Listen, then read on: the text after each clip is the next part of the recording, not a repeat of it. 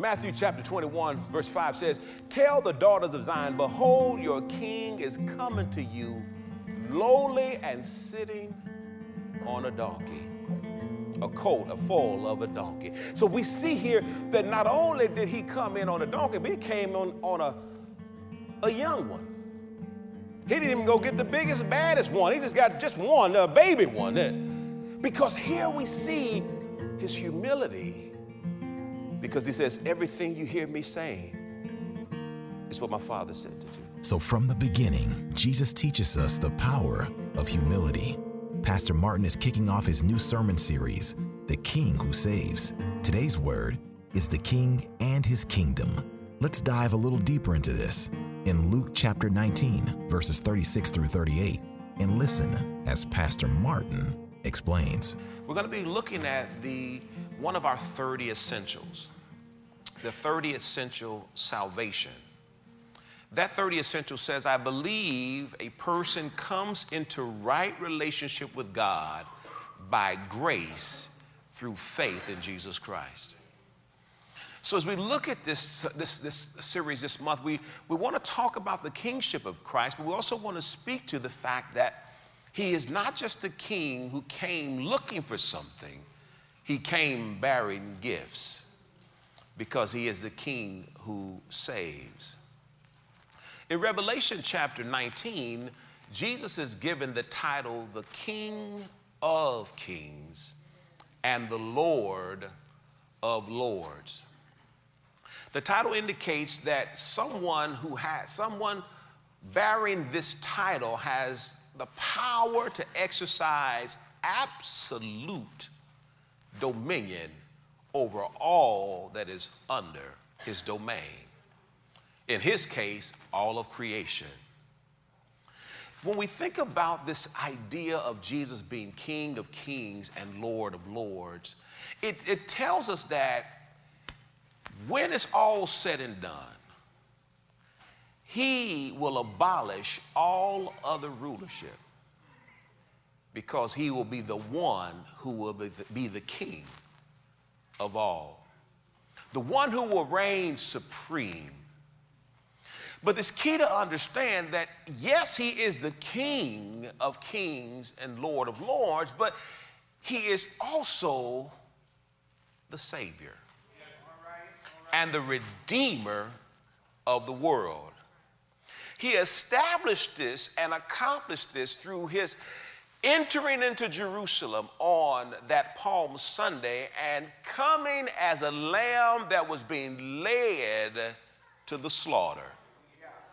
Fully aware of what was happening, but yet coming intentionally and specifically that he may offer himself as a sacrifice for sin.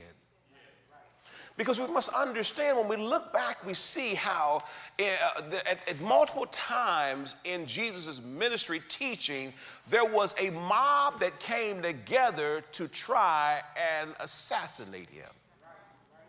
But he didn't come to be assassinated. He came to be sacrificed. So ultimately, as we see him coming in, he's coming riding as a king, but coming as a lamb. The perfect Lamb of God who takes away the sins of the world. Now, when Jesus began his ministry 3 years prior, he preached that the kingdom of God was near. He told the people again and again, the kingdom of God is near you. Then at some point he was asked to define what that meant. And he explained to them that the kingdom was not just things that you can observe, because the kingdom of God is amidst you or among you. What he was trying to convey is that this may be something that you cannot see outwardly initially, but you will see or experience inwardly, and thus it will be demonstrated outwardly. Because ultimately they were used to kings coming in with great fanfare, wanting to garner excitement about them because of the splendor of their entourage and all of their wealth being on display. But this king came riding in on a donkey. What kind of king is this? Who comes in with the intent of reigning, but does not come in with all of the fanfare of others. And he is the King of kings. So when we see here that we have the blessed assurance to know that when we accept this King as our Lord and our Savior, we have the blessing of the gift that he came to give, eternal life. The beauty that I see in a king in clothing that is not kingly, on a beast that is not kingly. The beauty that I see is that he was humble enough to submit himself to death, even the death of the cross. So as we go further in our lesson today, the key that we must understand is that part of what Jesus was doing was coming to declare the gospel message. The gospel message is the good news that we no longer have to be slaves to our sin, but that we can have freedom and be set free by the sacrifice of our King. So this reality that we have, I'm going to share in Christ, I want to share 4 observations to help to convey the essence of this King who saves. Because today we want to talk about the King and his kingdom. The first observation today is that he is the Savior King. He is the Savior King. When we look at what it says, look at verse number 38. It says, saying, blessed is the King who comes in the name of the Lord, peace in heaven and glory in the highest. See, as they were, one of the things that when you look at some of the other gospels, you'll find that a part of this time was a scattering of their clothing on the road where he was riding. Now, this is important because the people there would have been recalling back to mind how kings were to be treated as they came in. If you look in 2 Kings chapter 9, verse 13, you see an example of King Jehu as he's coming in to reign. He comes in and the people are laying their clothes on the road. Because those folks that were there, they were thinking that Jesus was coming in to come in and take over and to restore Israel back to its prominent place, to take down Rome and the Roman Empire. But what they didn't know is that his plan was bigger than Rome, because he was coming to take down death, hell, and the grave. So when we understand how they were responding, they may or may not have known exactly why he was coming, but they did know that they should treat him like a king. So they were laying their clothing and branches down on the road. The next thing is that they begin to shout, Hosanna to the King. Hosanna, Hosanna, Hosanna to the King. This is recorded in all 3 of the other Gospels. Each one of them records this expression of Hosanna.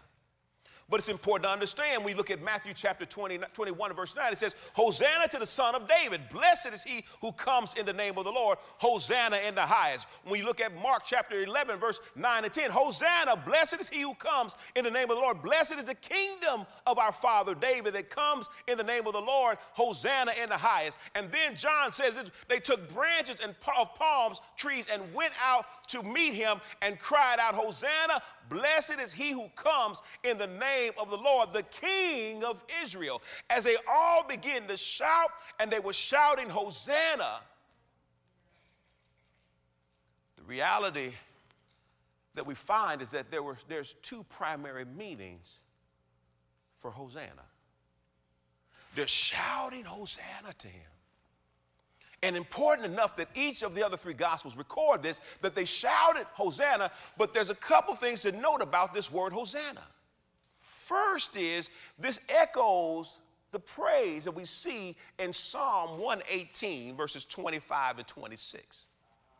Psalm 118, 25 and 26 says, save now, O Lord, I pray. O Lord, I pray, send now prosperity. Blessed is he who comes in the name of the Lord. We have blessed you from the house of the Lord. So we see that that part of this meaning of Hosanna was a praise to him. Because as you look back in the text, you see that they were blessing him for what they had seen him do. So they shout Hosanna in praise of what they'd seen him already do. However, Hosanna is oftentimes translated as please save us. It is a Greek word that most scholars believe is a transliteration of two Hebrew words, yasha, which means to save or to deliver, and ana, which means please, I beseech you. So whether they knew it or not, they were crying out, save us, Jesus, while they were also praising him because of what they'd seen him do. But little did they know they would have to praise him even more for what he was getting ready to do. The beauty of Hosanna is that as we understand, they were shouting Hosanna, treating him as a king, laying their clothing and the palm branches down on the road. They were shouting, but they were also acknowledging that this man was like no other. That leads me to the second observation. He was a different kind of king. I've already noted that earlier, that he came riding in on a donkey. I mean, think about it. Who wants to be noticed with the unnoticeable? We're driving where we live. There is a landowner who's maintained just a small farm. And we drive by there often, but it was just the other day that I recognized that he had some donkeys out there. Before, I've noticed the cows, the big bull out there. I noticed him. I noticed the horse and how mangy and how feeble it looks. But had missed the fact that not only does he have a donkey, he has 4 or 5 of them. So easily looked over or looked past, and yet this is how this king, this different kind of king, came in to his moment of truth. Why is this important? Because he is not so aloof that he cannot be touched with even the infirmity of you and I, who others may not recognize or appreciate, but he identifies with. See, if I look back over my life, I realize that didn't come from much. My father had a 9th grade education. My mother had a 6th grade education. They were just glad if I just got a good C. As long as I didn't get kicked out of school, they were happy that I was making it through. So when I think about what it means to have a God who you don't have to already have it figured out, you don't already have to have connections and means, that he still has a desire just for you. When Donnie McClurkin said, Jesus came and did it just for me, he was speaking directly to me. He was speaking directly to you, that he came because he knew you needed him. Because he knew you needed him. He knew that I needed him. So don't you kind of like a king that can relate to everybody? He was a different kind of king because he was a humble king. kind that came, and even as he would do great things, he would say, don't tell nobody. When you go back and you look historically, you find that many of the kings wanted to build monuments to themselves. They wanted for people to bow down to statues. They wanted for people to learn creeds that included them as Lord. But this king came in humbly, riding on a donkey. Matthew chapter 21, verse 5 says, tell the daughters of Zion, behold, your king is coming to you, lowly and sitting on a donkey, a colt, a foal of a donkey. So we see here that not only did he come in on a donkey, but he came on a young one. He didn't even go get the biggest, baddest one. He just got just one, a baby one. Because here we see his humility, because he says, everything you hear me saying is what my father said to do. Everything you see me doing is what my father's taught me to do. Because what he was doing was laying down the track for you and I, that we would understand what it means to really commit ourselves or surrender ourselves and allow God to lead us, because it's in that moment where we recognize that, hey, he, even as king, was submitted. And surely we can see his submission as he's in the Garden of Gethsemane. And he says, Father, if it's possible, let this cup pass. This is important because we've all been in that place before where we knew that something we wanted to do didn't align with what God was telling us to do. Anybody in here can say, I've been there 5 times this week, Pastor, I've been there. Was there this morning. Me and my wife had words and the Lord telling me to be quiet, but I had to get my last word in.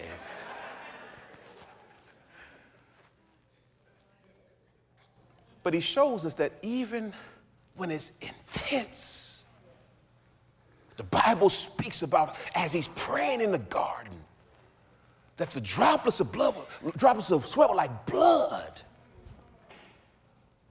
But even in such an intense moment, he says, but nevertheless, not my will, but thy will be done. In this Matthew gospel, when he quotes this, he's actually bringing together lines from 2 specific scriptures. One, he brings together from Isaiah 62, verse 11, and then from Zechariah chapter 9 and verse 9. In Isaiah 62 and 11, it says, indeed, the Lord has proclaimed to the end of the world, say to the daughter of Zion, surely your salvation is coming. Behold, his reward is with him and his work before him. That's Isaiah's word.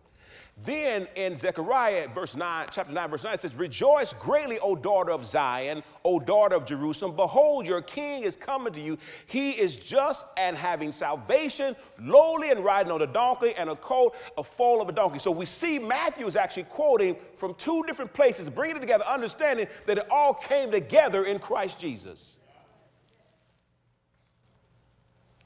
This humble king. But I want you to hear what the New Living Translation says. Matthew chapter 11 and 28 and 29. It says, Then Jesus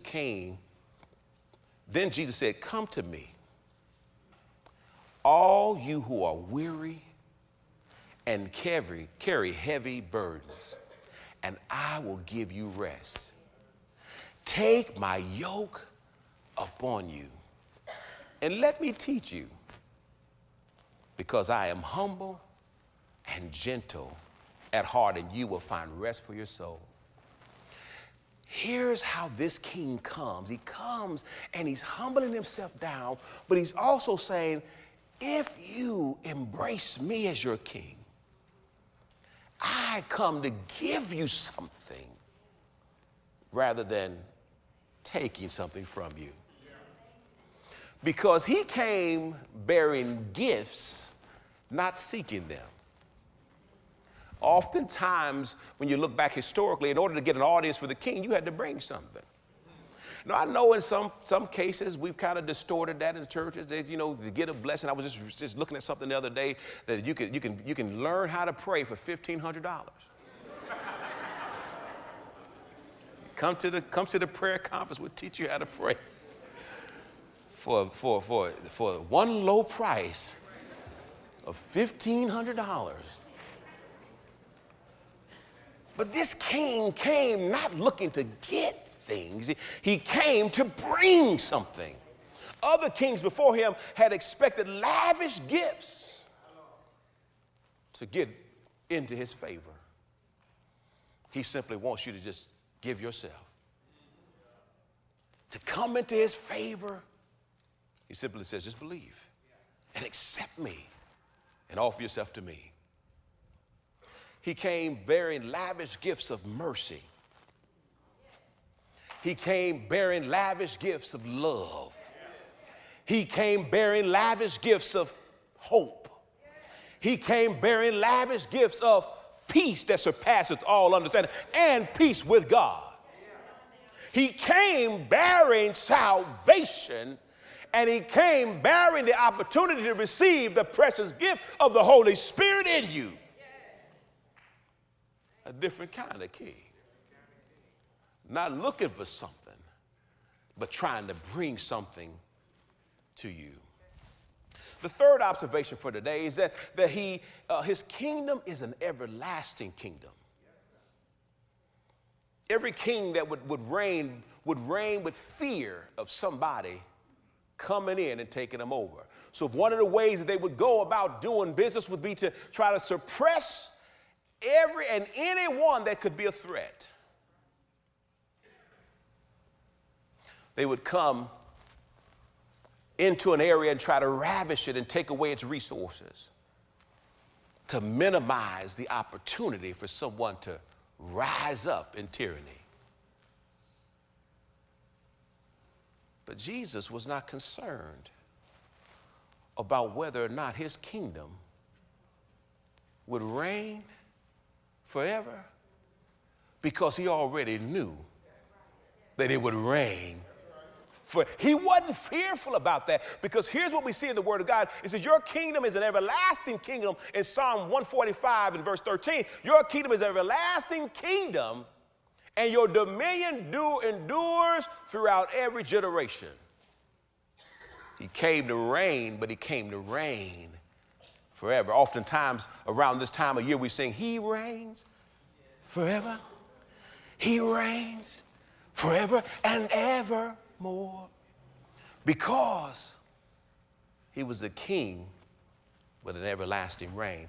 Peter puts it this way in 2 Peter chapter 1, verse 10 and 11. He says, therefore, brethren, be even more diligent to make your call and your election sure, for if you do these things, you will never stumble. Verse 11 says, for so an entrance will be supplied to you abundantly into the everlasting kingdom of our Lord and Savior Jesus Christ.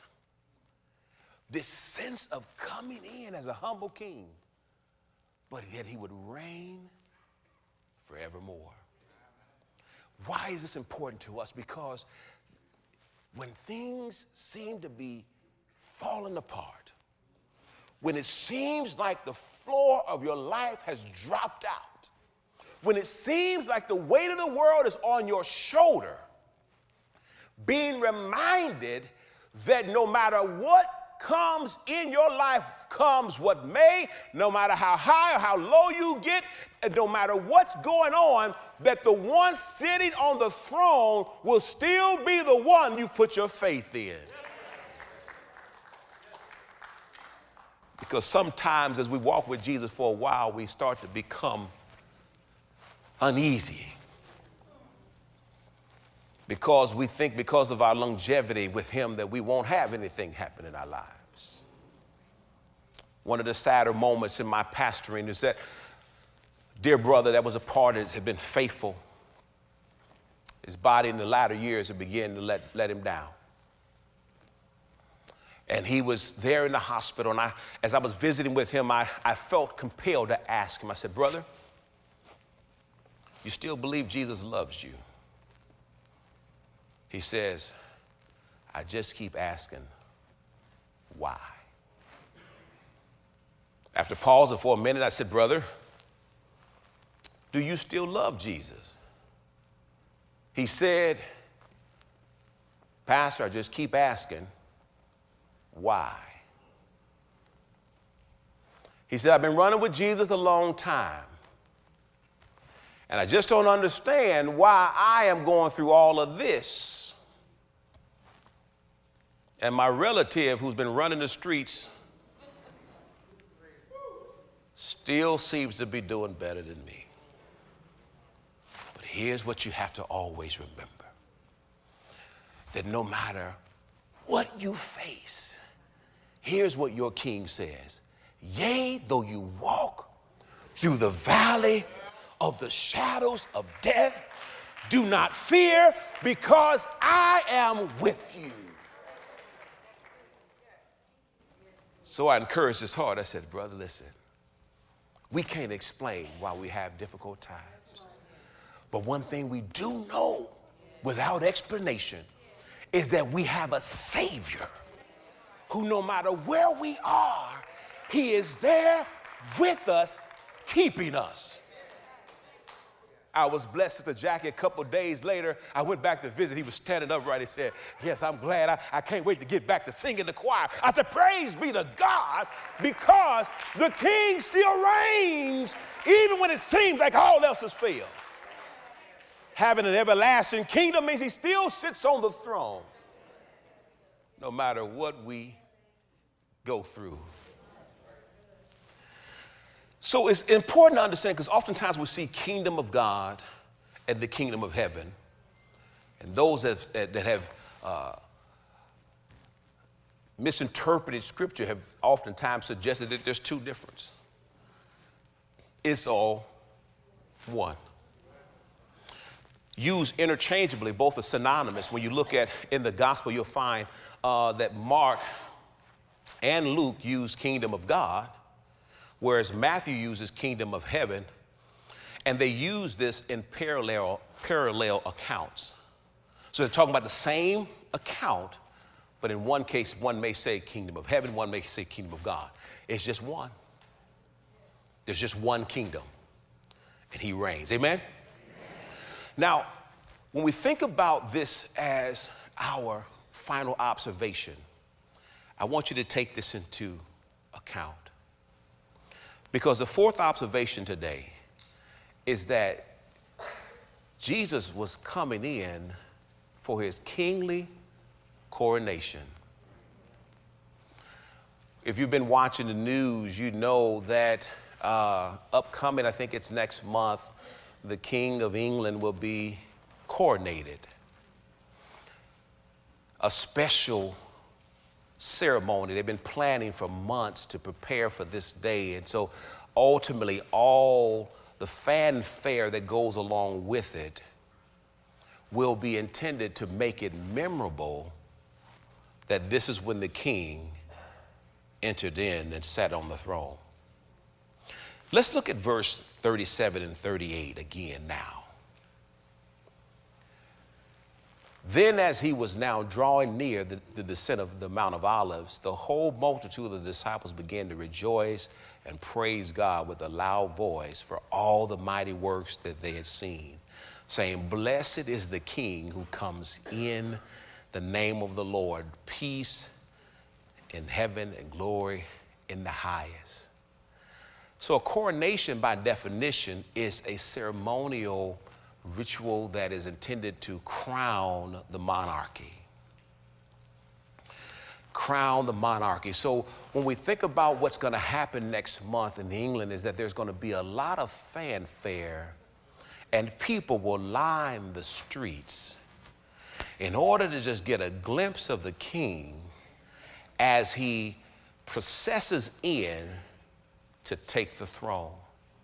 See how what we see in the shouts of Hosanna and all of the praising that's going on, that is essentially the parade for Jesus coming in for his coronation. Because see, what happens after this will actually come on the other end, but after he'd rolled in on a donkey and he was whipped all night long, after he was had suffered for the sins of the world, he said, "It is finished." And then he died. But it didn't end in the grave. Because here is something on the other side of his death that Jesus does. He stands up as he's talking to his disciples. He's been walking with them for some time, and he's getting ready to ascend back to the Father. He actually declares himself king. Look at Matthew 28 and 18. I want you to see this, because he says, we use this oftentimes as our means of evangelism, the Great Commission. But look what he says. He says, Jesus came and spoke to them saying, "All power, all authority has been given to me in heaven and in earth." After having come in and suffered on the cross, died for the sins of the world, and rose from the grave, he was crowned king with all authority. The blessing that we have is that this king is not just any old king. And he's not just some old king. And he's not just another king. He is the king who saves. And he came with that expressed intent. When Pilate says, "Are you a king?" he says, "For this very reason was I born, to bear witness to the truth." That wraps up another awesome word. If you're in need of prayer, counsel, or if we can assist in any way, please don't hesitate to ask. If you would like to join, contact us, or receive these and other sermon notes, visit us at amitybc.org. Until next week, be blessed.